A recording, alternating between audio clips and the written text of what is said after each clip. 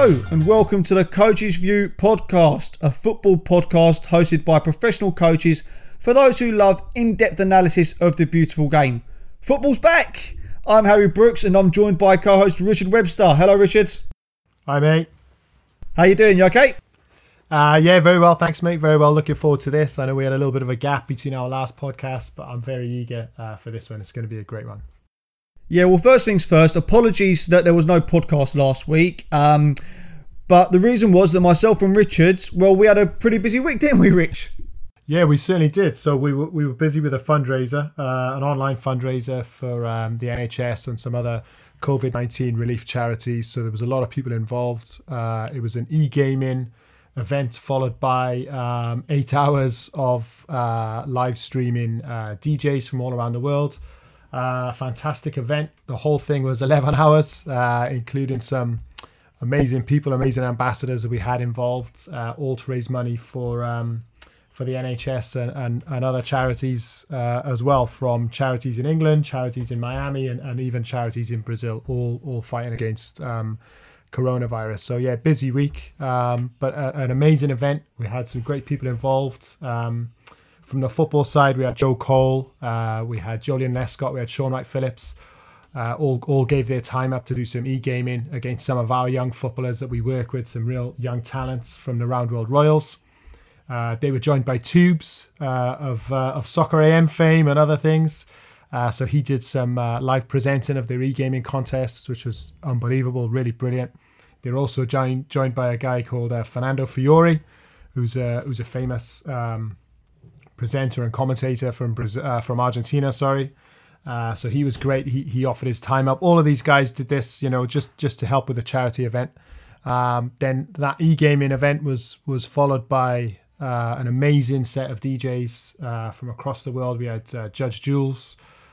We had Official, who's got an amazing show, kind of a light show included with a DJ. He was incredible, wasn't he? Oh, Official was a highlight for me. He was brilliant. But they were all great. We had the Lalas. The Lalas did an amazing special one-off short set of about 10 minutes, which was terrific. DJ Irie, who's a huge DJ in Miami, Mr. Power. Another one, Kissy Sellout. There was, some amazing artists involved. We even had shout-outs from people from not just music and sport, but from the arts world as well. So Romero Brito in Miami, big thanks to him.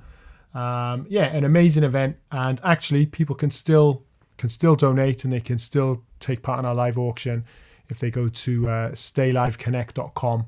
There's an amazing auction there with some sports memorabilia and other things, so signed shirts from some of the guys, and all of the proceeds of that go towards the NHS. So yeah. I think over the course of the week, I think I got an average of 2 hours sleep a day maximum. So I'm trying to catch up on. I've been trying to catch up on my sleep this week. I don't think I've ever been so week busy. Nonetheless, right? It was a brilliant week, but I don't think I've ever been so busy and fit so much into a condensed amount of time. I think I'm over the 4 or 5 days. I must have sent over 1,000 text messages and over 1,000 phone calls. I've actually spoken to you more without seeing you in that week than I have done in the 3 years of actually knowing you. Yeah, but all for a great cause, right? Brilliant cause, brilliant event. And as Richard says, you can still get involved, still donate. Some fantastic items that are on the auction. I know we have a lot of Spurs fans that tune in. There's a Glenn Hoddle signed Spurs shirt.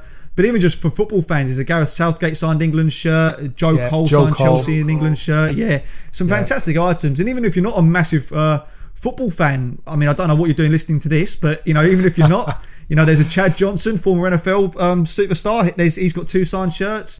Well, I've actually bid for one of those, so I'm hoping to get one of those myself, because I'm an NFL fan as well as the football. I'm a big fan of Ocho Cinco, so I'll bid for his one. But if anyone wants to outbid me, it's on stayliveconnect.com. I might do an Arsenal and Luis Suarez and just bid an extra £1 just to spite you. Yeah, good call. But this is a football podcast, and back to football. Literally, football returns. The Bundesliga returns this weekend, and speaking for myself, I mean, on a selfish point of view, I'm incredibly excited. Are you, Richard? Just to have some live football back again? Oh, I think it's going to be brilliant, mate. I think it's something we need. I think it's something we've been looking forward to. And Bundesliga, baby. That's me. Yeah, definitely. Let's do it. Definitely. But, it is such a huge talking point. I'd arguably say that this is the biggest week with regards to football as a whole, maybe in my lifetime, because obviously it's such unprecedented times. And, we're going to be talking about in the show, is it the right thing that, the Bundesliga returns? How is it going to work? Not just for the Bundesliga clubs, but, other clubs throughout Europe are going to be watching to see how they make it work. We're going to be discussing that. Will German clubs make inroads into other foreign markets because of this and the interest that they're going to have now? What games we're looking forward to this weekend? And then talking more about the football itself, we're going to be discussing, can Bayern Munich be the team to topple Liverpool as the best team in the world? There's a lot to fit in. But I guess the best place to start, Richard, is talking about the return of the Bundesliga, or the return of football more generally. I think it's a really interesting one. And you said it already, that the rest of Europe certainly, and indeed the rest of the world is going to be watching. So I think it's important to give it a little bit of a context. So obviously, they're not the only league that's coming back. I think the K-League in Korea, they've already played a first round of fixtures. But the Bundesliga is, for listeners of this podcast, they're mainly a UK focus. They're obviously one of the huge European leagues, so it'll be really interesting to see from a point of view of the Premier League, of what they do next. Are they going to be influenced by this? You've got Serie A, they're going to take their own route, and La Liga. So if we just look at La Liga for a start, they're very keen to get back, and they've penciled in a date of the 12th of June. Or possibly the following weekend as a date for return. So they're quite bullish about that. They're quite confident that there's going to be a return. Obviously, they're in a different situation. Each country is. The Premier League, we know, are meeting this Friday, so this week, for a big meeting about their potential return to action. Obviously, we know the government has said, though, there'll be no return to elite sports before the 1st of June. But it is a crucial week because there's going to be that meeting on Friday to see about the next steps to returning. But there's also going to be a lot of eyes on Germany to see if this sort of stuff actually works. And one thing, if we just look from a UK point of view, obviously we've had a different level of outbreak in the UK to Germany, certainly in terms of numbers. And there's actually quite a bit of resistance to the Premier League coming back. There's been some vocal people as part of this. So Danny Rose is certainly one vocal area of resistance. He doesn't want to, as always, we love him. Yeah, we love him for it. But yeah. But I mean, he makes a valid point. It should be the safety of the players should be taken into account. So I think there's a lot of things to think about. There's a lot of things to consider, not least in Germany itself. So in the second league already, Dynamo Dresden have had a small outbreak of players who've been, they've contracted COVID-19. So they're basically in isolation. So if they do come back, that means they're going to miss the first 2 rounds of fixtures. So there's all sorts of questions and queries and whatever. But what we do know is there will be a round of fixtures this weekend, Saturday and Sunday, the 16th and 17th of May, and that the eyes of the football world will be on them. Indeed, but going to what you just said there about Dynamo Dresden, it does make Danny Rose's point valid, doesn't it? Well, it's valid anyway, but yeah, for sure. There's never going to be a solution that works for everyone, but it just doesn't make sense to me that you can restart a league and all of a sudden one of the teams straight away, before the league even restarts again, has had to drop out for a further 2 weeks. Not only does it affect them, it affects the teams they're going to play. And now when they return, the teams that they're going to be coming up against for their return, are they going to feel comfortable playing against Dynamo Dresden? I think does that change things? A lot of apprehension. People are making the argument that it's not just the safety of the footballers, it's the family of the footballers, it's the medical staff involved, the support staff. It's not just 22 guys running around playing football. There's a lot of people involved, even though it's going to be behind closed doors with as few staff as possible for TV and those sorts of things. It's still a big operation to put on a top level football game. So that's a lot of people involved. One interesting point is in Spain they've got a slightly different way of looking at it. So Dynamo Dresden have basically said their whole team has to go into some form of isolation or quarantine. while they clear it up. But the way the La Liga works is if a player was to contract COVID-19 or to test positive for it, then they're happy to just isolate the player, and the teams would be able to continue, because we know, Barcelona are back in training, all of the top teams are back in training. So there is every chance that a player will contract coronavirus, COVID-19, and the way that they're going to do is not isolate teams, they're just going to isolate individuals. But then it kind of makes a mockery of all the protocols we've been told about, doesn't it? Because if you yourself have it, then who's to say that you haven't given it to someone else? But I think that's the whole point, is that we're all facing pretty much an unknown situation, and each country has their own protocol. So Spain are going to deal with it in a different way from what we've heard out of Germany. Obviously, Germany have had far less cases than us in the UK and Spain as well. We're going to be led differently, I guess, by the experts in this country. So it is, I mean, it'll be interesting to see it unfold. There's going to be massive arguments on either side, but one thing we do know is that there will be a round of fixtures this weekend in the Bundesliga. So who knows after that? I mean, not that there was any doubts anyway, but I do think that this week proves that every decision made so far to get football back and looking at getting football back is purely financially driven. I mean, there's even latest reports about how the league are looking to implement a rule where they're encouraging players to turn away when they tackle. I mean, they're trying to do everything they possibly can to get football back, which I half understand.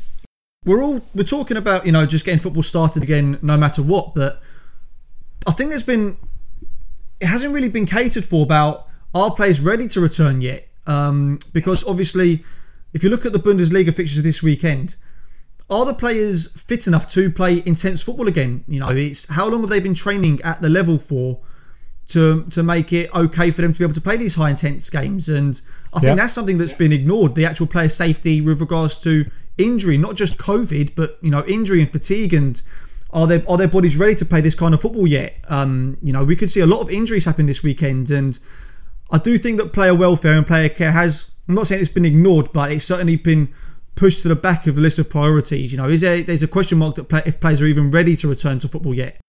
Well, I think, as ever, like you said earlier, maybe we're just guessing, but maybe money talks, and a lot of the decisions will have been made with the fact that TV contracts have been signed. They've been signed and accounted for the season. So, a lot of the clubs will see that they've got an obligation to finish the season, so that they don't breach that contract, or they don't then have to go into a round of negotiations with the providers like Sky Sports or BT or whatever it is, beIN Sports across different countries. So there's all sorts of factors. Like you rightly said, I think German clubs have been training now for at least 2 weeks. But they didn't start off with it wasn't started off in group training. It was as English clubs do now. It's individual. Yeah. Me and you being coaches ourselves, we all know, and I suppose most people do, that you can't get match fit without playing matches, and you certainly can't get match fit just by doing one-to-one training.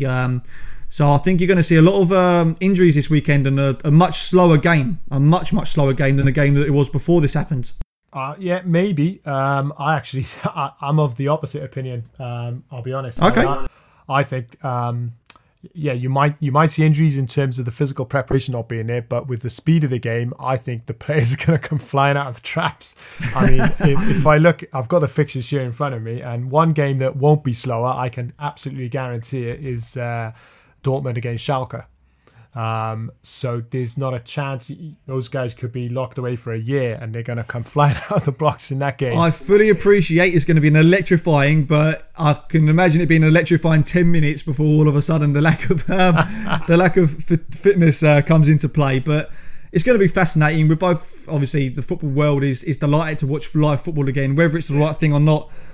I think, as you said, there's arguments for and against both sides, and it's very, very difficult to talk about because we're not experts in this current situation. Who is, mate? Who is? Who is? I think what might be interesting actually is to see. It would be quite interesting, quite amusing, is to see which players have kept in the best shape. So obviously, some people have been really going turbo in this time, and they've set themselves fitness goals, 28-day challenges, lockdown challenges. Did you see Benassa's training regime the other day? No, I haven't. No. It was incredible. Yeah. I mean, You could have mistaken him for doing an Ironman course. That's how intense the training was. It was ridiculous. So for those that are listening to this, YouTube Benasser's training regime during this lockdown, and I think you'll be very impressed. Well, I mean, what made me think of this was the we're both Spurs fans. I think there was a famous incident a few years back with Mido, a striker who was gunning for a new contract, and he famously came back a few pounds overweight, let's say, from a season break. So it'll be interesting to see. I'm sure they've all kept on top of it. I'm sure they're all in peak condition, or as best as they can be. But it will be interesting to see the odd player who maybe didn't stick to his training regime as strictly as he should have. Yeah, no, it's gonna be fascinating. But one thing that I want to go back to, it was and it's talking about the potential financial gain. So obviously we all appreciate how every club, every league, every business, not just football, is going to have huge financial losses. That's just the way it is. But are we now in a situation where potentially the Bundesliga could really thrive? Because obviously they are the first major European league to get back to playing football again. Yeah. The contracts for the TV deals has already been signed, so they're not going to get any extra money. But could they now have, obviously, well, they will do, a much wider audience? And could they now obviously look to exploit that with going into different markets worldwide and really push their brand, push their name out there? We've spoken before about how the Bundesliga needs to become more competitive to get global interest, and perhaps that they've kind of fallen into a situation where they're going to have global interest anyway. Can they exploit this situation and delve into those markets, foreign markets? I think that's exactly one of the things they'll be doing. I think the marketing teams of the big clubs, so Bayern Munich and Dortmund especially, and then Schalke, Leipzig, Leverkusen, those clubs that have more of a global reach, they'll be going into overdrive because their product, as in the Bundesliga, is already streamed across the world anyway. It's already shown live in all the different countries. They've got a big market in the States where it's very popular. It's a really entertaining league. That's why it's such a force. So I think you can bet that certainly the big two, Bayern Munich and Dortmund, will be trying to use this to try and make further inroads. I mean, everyone, or a lot of people, let's say, have a second club. So you might support Tottenham, Man United, Man City, Liverpool, whoever it might be. Some people even support Arsenal, believe it or not. But you might have a second club abroad. Like growing up, I always used to like Juventus because of Del Piero, so that was my club in Italy. I was a Barcelona. You're older than that. What's that? You're older than that. Yeah, I was a big Juve fan. That was my second club there, and then I would have Benfica was my second club in Portugal, for example, and I would have just come off seeing something in Europe or seeing them play a particular game. So it'd be interesting. It is an opportunity for Dortmund and Bayern and those bigger teams who've maybe got more of a reach to try and work on their fan base in different countries, because I'm sure a lot of people are going to be tuning in and checking out these teams sometimes for the first time. Well, Schalke have already tried to do that. They put up a Twitter thread yesterday of why each Premier League supporter should be rooting for Schalke in the return, and some of the reasons were pretty good, some of them were not so good. I remember seeing one tweet where Schalke said I think West Ham should support Schalke because they play in claret and blue, or something as bizarre as that. So wow. Yeah. So I think they're Schalke don't play in claret. Schalke just play in blue and white. So I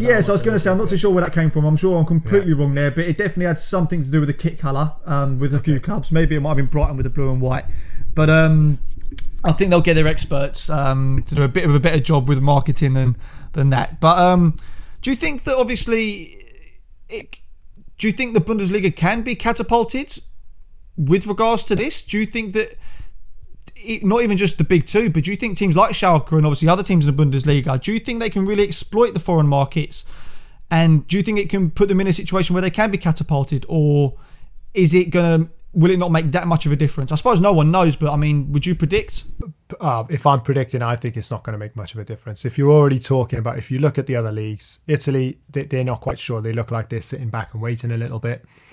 They've got to iron a few things out. But then if we look at the other competition, okay, France have said they're shut, they closed it down, they'll start again next season. Okay, so that gives the German league 2 months over France. Okay, But I don't, they're probably not on the same playing field anyway. So really, Bundesliga is competing against the Premier League and La Liga, and then to a slightly lesser extent, Serie A. Well, it looks like the Premier League are eager to get back. Obviously, there's a huge meeting this week. We've already spoken about that.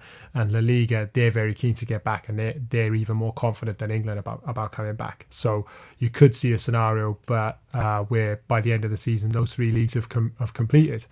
In which case, they get no advantage apart from a short-term advantage of reaching out to different markets and maybe hoovering up a few fans in different countries. And that would be their advantage, but I don't see it having a lasting effect on the pecking order of the leagues, because everyone's in the same situation. And we've spoken about it on previous podcasts. I think it's going to have an effect on the transfer window, where clubs will be a little bit more cautious and a little bit more conservative, and that goes both ways. So Bayern Munich is still going to be a huge club. Dortmund is still going to be chasing them. And it'll be the same order of things, roughly speaking. I don't think this is going to have a huge effect on Man United and Man City, put it that way. Maybe Schalke will have a few more Brighton fans thanks to their Twitter thread. Yeah. No, it is. It's a situation that is obviously unprecedented. No one really knows. It's difficult to have an opinion either way. But all I can say is, as a football fan, I can't wait for this weekend. Bundesliga's back, baby. We're going to be right back after this break.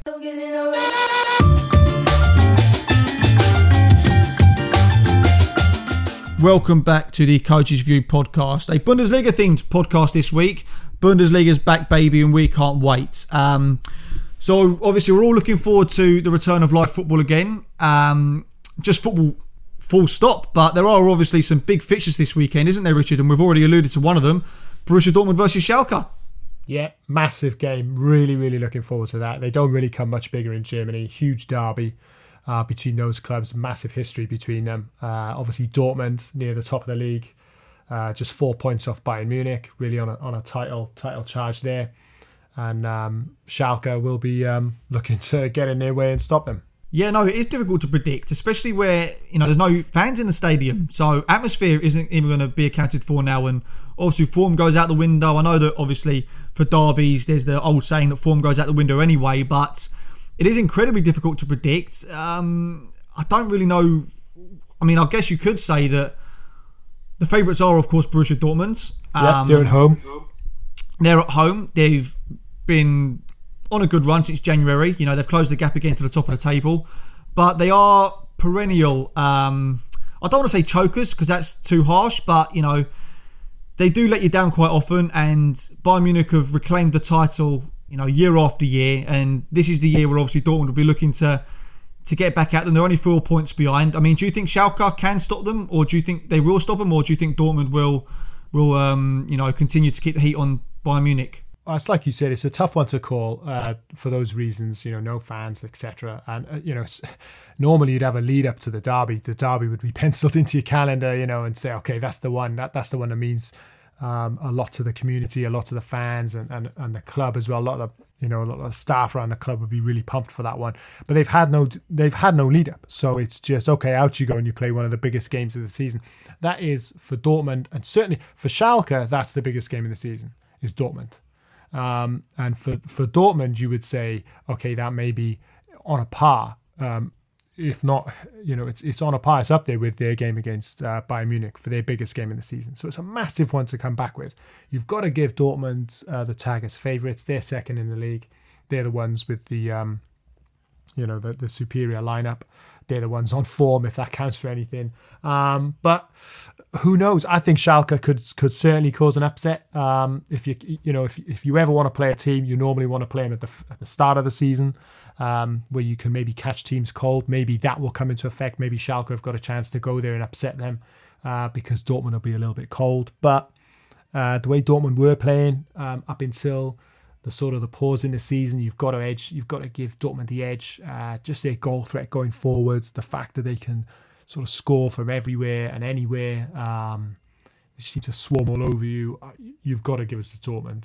Yeah, of course. I would say that obviously they are the favourites, but Borussia Dortmund, when they're chasing a title, they can choke. They've proven it quite a few times before, and even since January, since they had a phenomenal January window, I would say. The signings of Haaland, obviously, even Emre Can, to provide more solidity, because as you said, they're a team that can, when they're on form, they can absolutely rip you to shreds, but they can also completely let you down and be very open and make horrendous mistakes. And even when you think that they've kind of gotten over that little, that mental issue, there'll be a game where, like away to Leverkusen, when they threw away a lead to lose 4-3. So Dortmund still have those weaknesses, and I just wonder, being 4 points behind Bayern Munich, are they going to be able to make up that gap? I'm not too sure, but it's a huge gap. I've got friends of mine who are diehard Dortmund fans from being around the area. I've got guys I know that work with the club and in around the club, and I think the sense is that this certainly would have been a season that they could have toppled Bayern Munich. I mean, they started the season so well; they were well on top. It was just a period of 3 or 4 bad results, sort of in the middle of the season. That really let them down. They seem to be back on track now, but again, they ship too many goals. They just ship far too many goals. I think they've got the worst defensive record in the top 6. Actually, no, Schalke have got a slightly worse record, but they've got one of the worst defensive records in the top 6. They score for fun, and they're very entertaining to watch. Haaland's been an amazing addition. I think Emre Can's a really clever signing as well, to give them some more solidity and control in the middle of the park. But they just concede too many goals. So, yeah, I think they'll close the gap this weekend. I think they'll edge Schalke. But overall, I still think they'll just be too short to topple Bayern Munich this season. Do you think it's a game, Dortmund versus Schalke, that both teams would like to return to? Or do you think they would rather have a few games under their belt before they had the big derby? I guess, yeah, that's a good question. There's 2 ways of looking at it. You could say, right, bang, back with a bang. Let's get into it. Let's play our big rivals. If you win, then it's definitely a game you wanted to start with. Because you go into the next game with such a boost that it's massive. I mean, if Dortmund lose that one at home, then that's going to have a crushing effect on them. Me personally, I'd rather it 3 games in and say, okay, let's ease back into this, and then you've got Schalke penciled into the calendar. But it is what it is. They've got to go with it. We can't talk about a title charge without talking about Bayern Munich, of course, who are currently the table toppers with 55 points. And they're away to Union Berlin, who are a very good outfit. They're well coached. They're massive underdogs with regards to Bundesliga, but they've had a good season, haven't they? They have. And one of the interesting things with this, though, is they're a team that is famous for its home support. They have huge home support, which is... a massive factor in the way that they play. I was about to say that's going to be a big advantage this weekend, isn't it? Yeah, 100%. So if you think about, maybe in the UK we look at a team like Newcastle United, right? They're always people talk about the Toon Army, about this amazing support they've got from the Geordie Nation, cheering them on. There's nothing quite like a top game, a night game at St. James's Park. And Union Berlin have that feeling about them, that they're this team who's driven on by like fanatical support, but they're going to have to do without that up against the best team in the country and one of the best teams in the world. So it's going to be tough for them. Well, I think this lack of obviously with no fans being allowed in the ground, I think if it's one team it's going to benefit, it's going to be Bayern Munich, because they're the killers in Bundesliga. Obviously, they're the big team, they're the winners, they're the perennial winners. They're cold, they know how to get it done. And I think that, as you've just alluded to, there's going to be no support. So a team like Union Berlin can no longer thrive off the back of that. So it's just going to be like an absolute machine, I think, from the likes of Bayern Munich. And I think that, it'll be another... I'm not saying it'll be a resounding win, but I can see them racking up the goals this weekend where Union Berlin don't have their support to fall back on. I think maybe Union Berlin will just about get away with it. I could see them stealing a point, but that's only because maybe Bayern Munich could come back rusty. I do think the lack of a home attendance will have a massive effect on them, but I don't see it being a romp. I don't see it being a big romp for Bayern Munich. I think they'll put up a fight. Fair enough. Another big game this weekend, it's a relegation battle. It's Dusseldorf at home to Paderborn. Paderborn are currently last. They're on 16 points.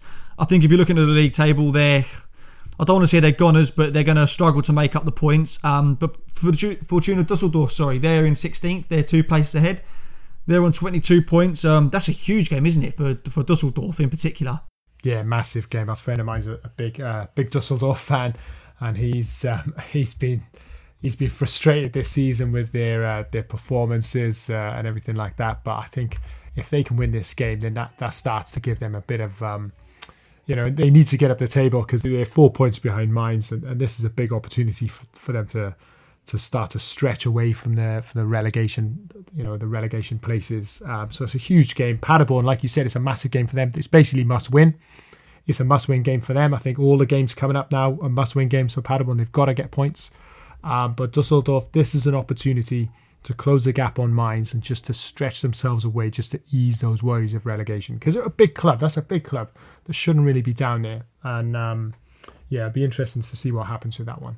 But it is most definitely must win, isn't it, for Dusseldorf? They're 4 points behind Mainz, so they're already 2 games behind, and they all say you don't want to be 2 games behind when you're chasing. So Dusseldorf have to get a 2-game advantage on Mainz, and there's not many games to go. So it's a classic 6-pointer, Harry. It's a classic 6-pointer. If you're classic 6-pointer. Yeah. If you're going to watch any 2 games, for me, the 2 games I would like to watch this weekend from the Bundesliga would be the derby, Dortmund against Schalke, and then I know it's probably not the most popular choice, but it would be that Dusseldorf against Paderborn game, because I think that one's going to go off, and that's a relegation 6-pointer right there. Yeah, most definitely. But we can't ignore the fact that obviously, the most eyes will be drawn towards Bayern Munich and Borussia Dortmund, as is always the case. The biggest teams are what gets most attention worldwide, and I want to talk about Bayern Munich, and I think they've gone under the radar. Arguably, it just how good they've been recently since Flick was permanently appointed to replace Kovac. And I want to start this topic off with quite a big question. It's not that related to what we've been talking about, but it's an interesting topic nonetheless. I think we'd both regard Liverpool as arguably the best team in Europe right now. Would you agree? Yeah, I have to agree with that, mate. Do you think Bayern Munich is the next team or could be the team to overtake Liverpool at their perch? Because, as I said, I think it's been quite largely ignored at just, or they've gone under the radar, arguably, at just how good Bayern Munich have been since Flick was permanently appointed. And if you look at their team and the potential signings they're going to be making, there's big talk that they're going to be signing Leroy Sané. It looks like a team that's ready to dominate it once again and arguably dominate in Europe and certainly continue to dominate in the Bundesliga. Do you think they could be the next team behind or to overtake Liverpool? They're in with a shout, mate. Definitely, this is the best I've seen them for a while. I think people were uncertain at the start of the season, even when they handed a walloping, classic walloping to Tottenham. People were still not giving them the credit. But if you look at the team, they've always been heavy hitters in Europe. But if you look at the balance of the team, the age of the team, they've got a good mixture of really experienced guys. So Lewandowski, we all know about him. Manuel Neuer in goal. All the way through the team, they've got quality with Thiago. But then they've also got, amazing young players who are making an impact now. So Serge Gnabry, it's had a real, that's been a real boost for them.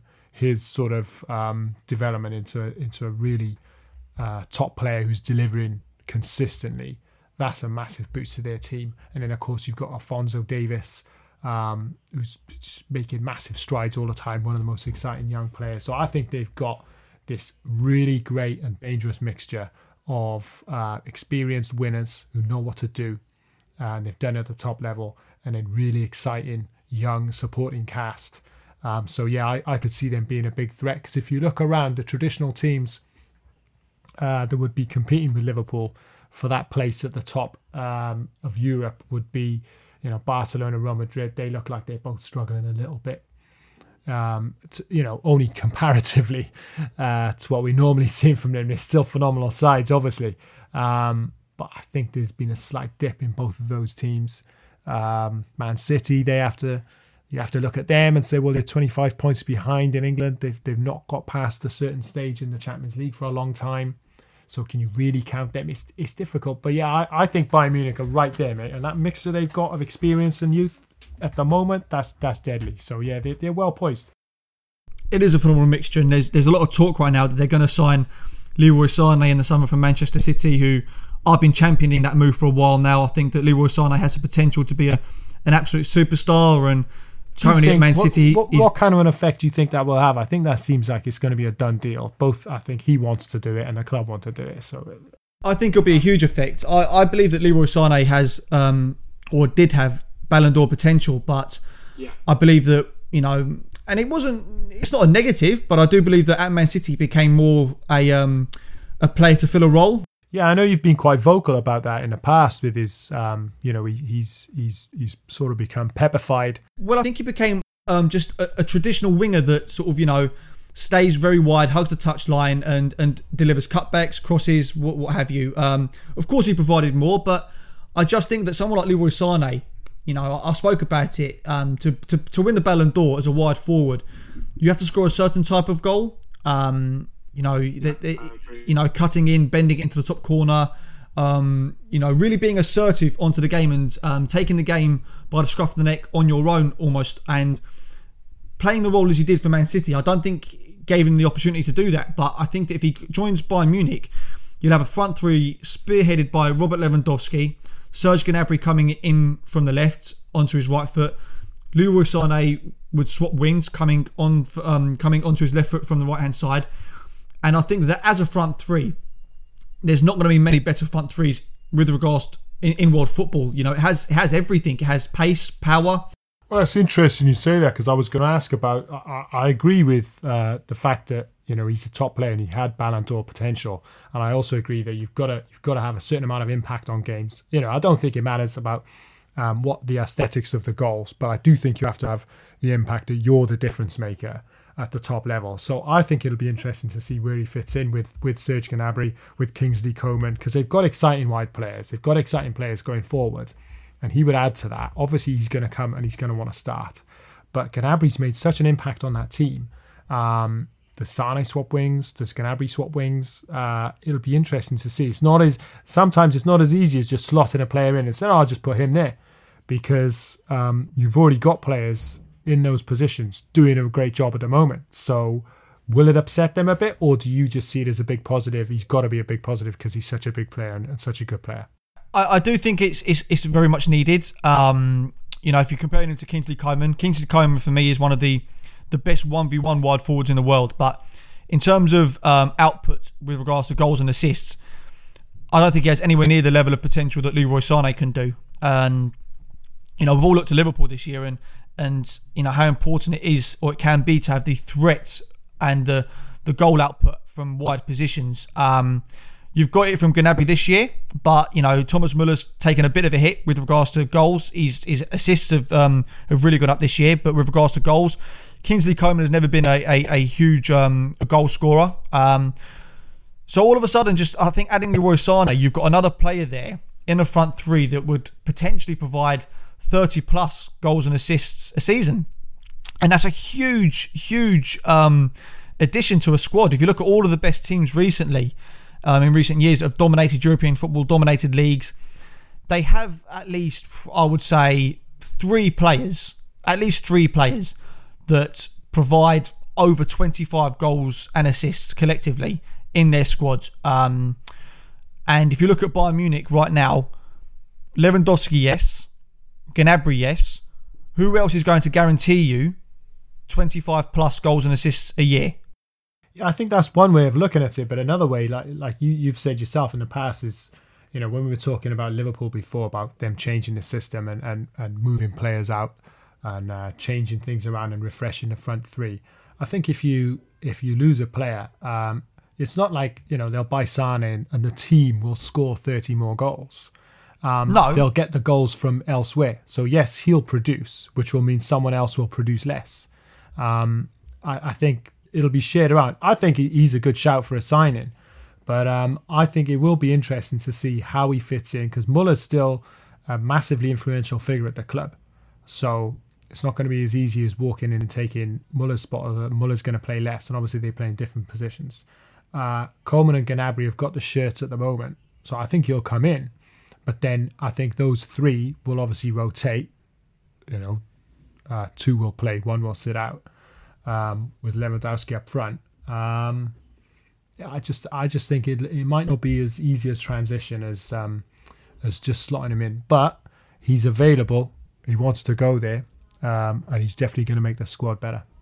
Yeah, and I think that, talking about Bayern Munich more broadly, we spoke last week, or 2 weeks ago rather, about the current cycle of football being very vertical, very intense, very dynamic, very aggressive, powerful, and it suits this squad to the T. But there's also a clear idea and a clear structure in terms of build-up and how they progress the ball, how they press afterwards with Flick. He's really had a big influence on this team, hasn't it? Because with big clubs like Bayern Munich and Real Madrid and Barcelona, of course, as with every single team in the world, results is the most important thing. But managers can get sacked, even being top of the league and having success, if the direction isn't quite clear enough, or if the owners and the board and the club don't necessarily believe in the long-term project. We saw it this year with Barcelona sacking Valverde, despite being, I think they were at the top, weren't they, when they sacked him.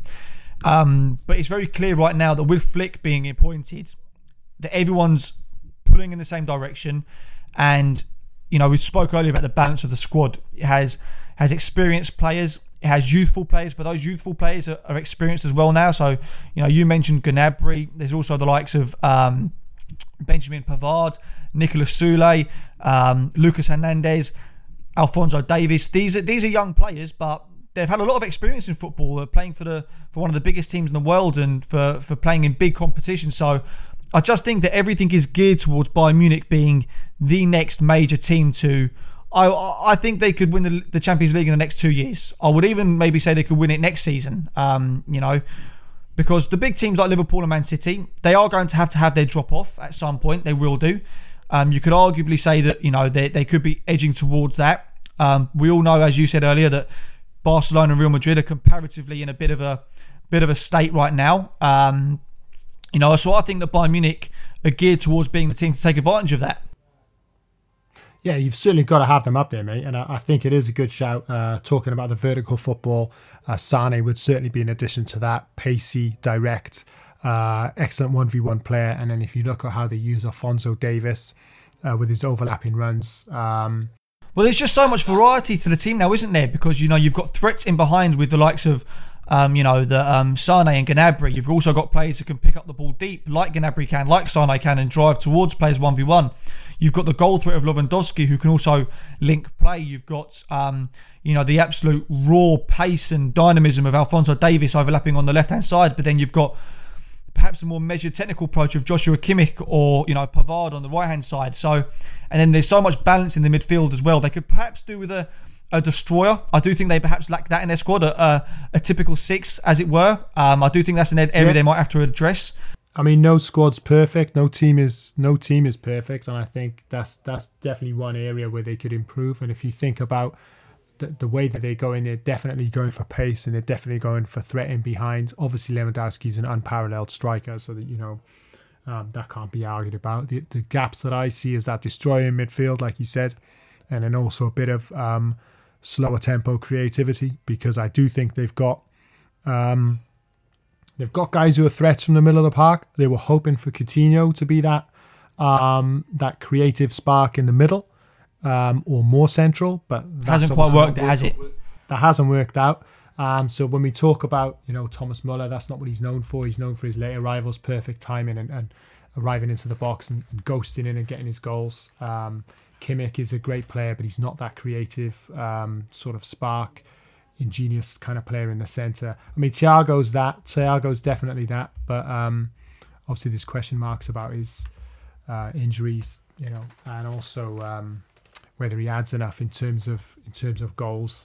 Look, we're nitpicking. I mean, if they, as they are, they're a fantastic team. They're top of the league, and for teams that are well placed to become the next best in Europe, they're definitely well high up the list.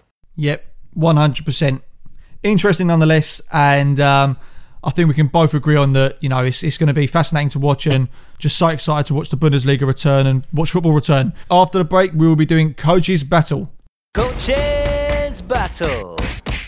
Before we do this week's Coaches Battle, I have the result of Coaches Battle from 2 weeks ago. I, of course, am currently winning 2-0. And Rich, do you want to hear who won the battle 2 weeks ago? Not me. Not me. Well, I was going to say, can you not tell by the tone of my voice? So I'm 3-0 down, basically. Is that what you're saying? No. You've clawed one back, mate. I was. Get in. Yeah, you clawed one back. I thought I sounded quite disappointed, but obviously not. I guess I'm just cheery no matter what. But no, you've clawed one back, mate. It's now currently 2-1. So with today's coaches battle, you can make it 2-2. So obviously we've been speaking about the Bundesliga today, and we're going to keep to that theme for coaches battle. And it is best of the rest. So previously on our coaches battle, it has been the luck of the draw in terms of what we're talking about. But myself and Richard have decided, no, we're actually going to decide what topics we're going to talk about today. And best of the rest means, I think we're both in agreement that the Premier League is by far and away widely recognised in terms of excitement, interest, and obviously financially the best league in the world. But the argument is, can Bundesliga be the best of the rest? You know, you could look at maybe certainly this decade, it's been the Premier League and La Liga as the top two. But I'm personally of the opinion that the Bundesliga can overtake La Liga, and Richard is going to argue why it won't. So, Richard, you're going to go first, and you're going to explain why you don't think the Bundesliga will overtake La Liga. You have 30 seconds. Are you ready to start? I'm ready. Cool. So let me get the timer out, mate. So bear with me. You can start in 3, 2, 1, go. I think the Bundesliga is a little bit more than a one club league. Bayern Munich are far too dominant. Yes, they're a dominant team. They're a great team, but I think you need a bit more than that to be considered one of the top leagues. You need to have European domination, and I just don't see the others, Leipzig, Dortmund, Leverkusen, Schalke, catching up to what we see in La Liga and Premier League. So I think La Liga will be number 2 for a little while yet. Atletico, Barca and Real are a little bit further ahead than Bayern, Dortmund and Leipzig, in my opinion. And you can stop there. Full time. Oof, I thought that was fast. You sure that was 30 seconds? 30 seconds, mate. 30:42. So, I gave you a little bit longer. All right, thanks, buddy. Not bad, but I am personally of the belief that the Bundesliga can become the best of the rest. So, if you want to get the stopwatch ready, mate. Ready? You may start in 3, 2, 1, go. The current cycle of football is very dynamic, very vertical, very exciting. That's what gets the most interest from worldwide fans. And that's what the Bundesliga has in terms of the edge over La Liga. I know what you're saying about, obviously, the Bayern Munich is the biggest team, but I would arguably say that the likes of Dortmund, Leipzig, Leverkusen, Schalke, Borussia Mönchengladbach, these are incredibly interesting teams. Young, fresh coaches as well that produces exciting football, and that's what the wider public wants to watch. And with the current situation where everyone's going to be tuning into the Bundesliga. There we go, mate. End it there. Draw. 30. Sorry, fella. Cut you short. No, that's all right, mate. That's all right. I've done more than enough. And I am 100% claiming back my 2-goal advantage this week. We'll see. No, yeah. So, again, because we don't have a guest this week, we are going to put it out to Twitter. So, after this podcast goes up, I will put out a poll. You guys have to decide who won this week's coaches battle. Is it Richard arguing why Bundesliga won't become the best of the rest? Or is it myself, Harry, arguing why the Bundesliga will become best of the rest? That was this week's coaches battle. And now, to wrap up the show, it is time for this week's best of. And the best of the week is... For this week's best of, we are again going to continue with our German theme. And now we're going to immerse it with the Premier League. This week's best of is best German to play in the Premier League. I'll go first with this one. And my best ever German to play in the Premier League, bearing in mind, obviously, I am younger than yourself, Richard, believe it or not. So, I've seen less Germans. So, for the Spurs fans that are going to give me stick for not talking about Jurgen Klinsmann at Tottenham, I'm sorry, I was too young. But the best German I've seen in the Premier League, for me, has to be Mesut Ozil. He gets a lot of stick. He's everyone's favourite scapegoat. But if you just look at Mesut Ozil and what he's accomplished as a German, in his career, first of all, he's had a phenomenal career. But even in the Premier League and in England, he's been fantastic. He's won 3 FA Cups at Arsenal. That can't be ignored. He won a World Cup whilst he was at Arsenal. I know it obviously wasn't a Premier League trophy, but, he won the biggest trophy there is whilst playing in the Premier League. In 2015 and 16, in that season, he had the most assists in the Premier League. He's created 551 chances in the Premier League since his debut. Only Christian Eriksen has more. In 2018, he became the quickest player in Premier League history to register 50 assists. He only took 141 games to reach that. The previous record was the great Eric Cantona, 143. And he's a kind of player that I think that has arguably never really been truly appreciated in England. That kind of player is appreciated in Spain and La Liga, but over in England, we like players that, play with intensity and work hard. And, he's more like the maverick creative genius. But I'd even actually argue that Ozil's had his drop-off because, he's arguably, whether he's lost it in terms of physically or mentally, but he's lost the dynamism that he used to have. Ozil, I think, used to be very dynamic. He was fantastic at making off-the-ball runs into the inside channels, into pockets of space where he would then pick up the ball in space and use his creative genius and his vision, his technique, to then produce assists and create chances or finish chances. He's the kind of player that I just love to watch in terms of what he can do, his appreciation of the ball, his intellect. There's other German legends in the Premier League. The likes of Michael Ballack was fantastic at Chelsea, but he was arguably coming towards the end of his career then. So for me, the best performing German in Premier League history that I've seen would have to be Mesut Ozil at Arsenal. Good shout, mate. I think you're right about him being everyone's favourite scapegoat. I think if you look at it, people can get emotive about these things. Arsenal player, whatever. Not interested in that. I just want to look at the purely from a footballing point of view. An unbelievable talent, an unbelievable footballer. He certainly, in terms of what he did as a creative presence from midfield with his passing range, those little reverse balls, his weight of touch, his ability to like glide past challenges, calmness in possession, just the range, the different type of assists. Just an unbelievable footballer, an unbelievable talent.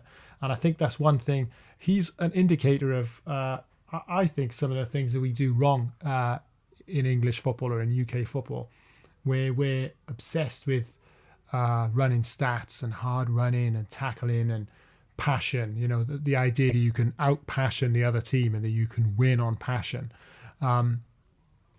Yes, you can be passionate, and that can drive you a long way. But we're talking about a player of technical excellence here, who's able to make the difference with a pass, who's able to make the difference with knitting play together. So, unbelievable player, terrific player, and even just on his achievements alone, like you said, three FA Cups, won the World Cup with Germany as well. He's definitely way up there, mate. So cracking choice, that one. For myself, you made the point. There's a long list, actually. I think we've got to give honourable mentions to Michael Ballack, terrific player. Schweinsteiger, unbelievable player, but we didn't see, or Man United fans didn't see anywhere near the level of player that Bastian Schweinsteiger is, unfortunately, because what a player he was in his day, so he can't really make the list. I'm a huge fan of Klinsmann, obviously, for his goals and just the excitement that he brought, and he was, the short stints that he had at Tottenham were just so exciting to watch. But the player I've gone for, probably the complete polar opposite of Mesut Ozil, mate, and that's Didi Hamann. So they make a good balanced midfield, mate. Sorry? They make a good. I was going to say make a good balanced midfield. I don't think Mesut Ozil's ever been a midfielder. He's always been a forward, but you get what I mean. Yeah, I get the idea. Look, I think it's. I think he would add balance to any midfield that's got Didi Hamann is definitely going to be competitive. So not a typically fashionable player, but his success in England, I think, is not in doubt at all. Big success for Liverpool. Look, he was a big player for Newcastle, and he went on and also was a first team player and had a lot of games at Man City as well. But it was that period at Liverpool in the early 2000s. I think in the one season under Houllier, they won the FA Cup, the League Cup, there was the UEFA Cup, the Super Cup as well, and the Charity Shield, if you care to count that. So a five trophy haul in one season is not to be sniffed at. And then, of course, the famous night in Istanbul, the Champions League 2005. Pivotal figure, brilliant defensive midfielder, but also a great attacking threat as well when he did go forward. Scorer of famous goals and scorer of special goals. Didn't pitch in with many, but when he did score, they tended to be good goals. I just think for sustained success and consistency, we saw Klinsmann, but it was a short period of time. Ballack was a terrific player, but we probably didn't see the best of him. I think for a period of sustained success to show what a player he was, who won trophies and was dominant in a big club like Liverpool, my favourite German player to have played in England would be Didi Hamann. I think Didi Hamann's a great shout. He's one of those players that won't necessarily be appreciated for his ability in terms of what he can do on the ball, but he's one of those players that every winning squad needs to have, don't they? That reliable, disciplined. Well, talking what we were saying about Dortmund, I think Didi Hamann would do a terrific job right now for Dortmund to add that control, to add that balance, and to get them over the line. Most definitely. No, great shout. That wraps up this week's show. The next time we're going to be speaking, to you guys, me and Richard are probably going to have another phone call in 5 minutes' time, but, the next time we're going to be doing a podcast, football will have returned. Something we're really looking forward to. Hopefully you guys enjoyed the show. All that's left for me to say is thanks to Richard. Thanks, mate. Thanks to you guys for listening. We'll be back next week. Have a lovely weekend, and football's back, baby.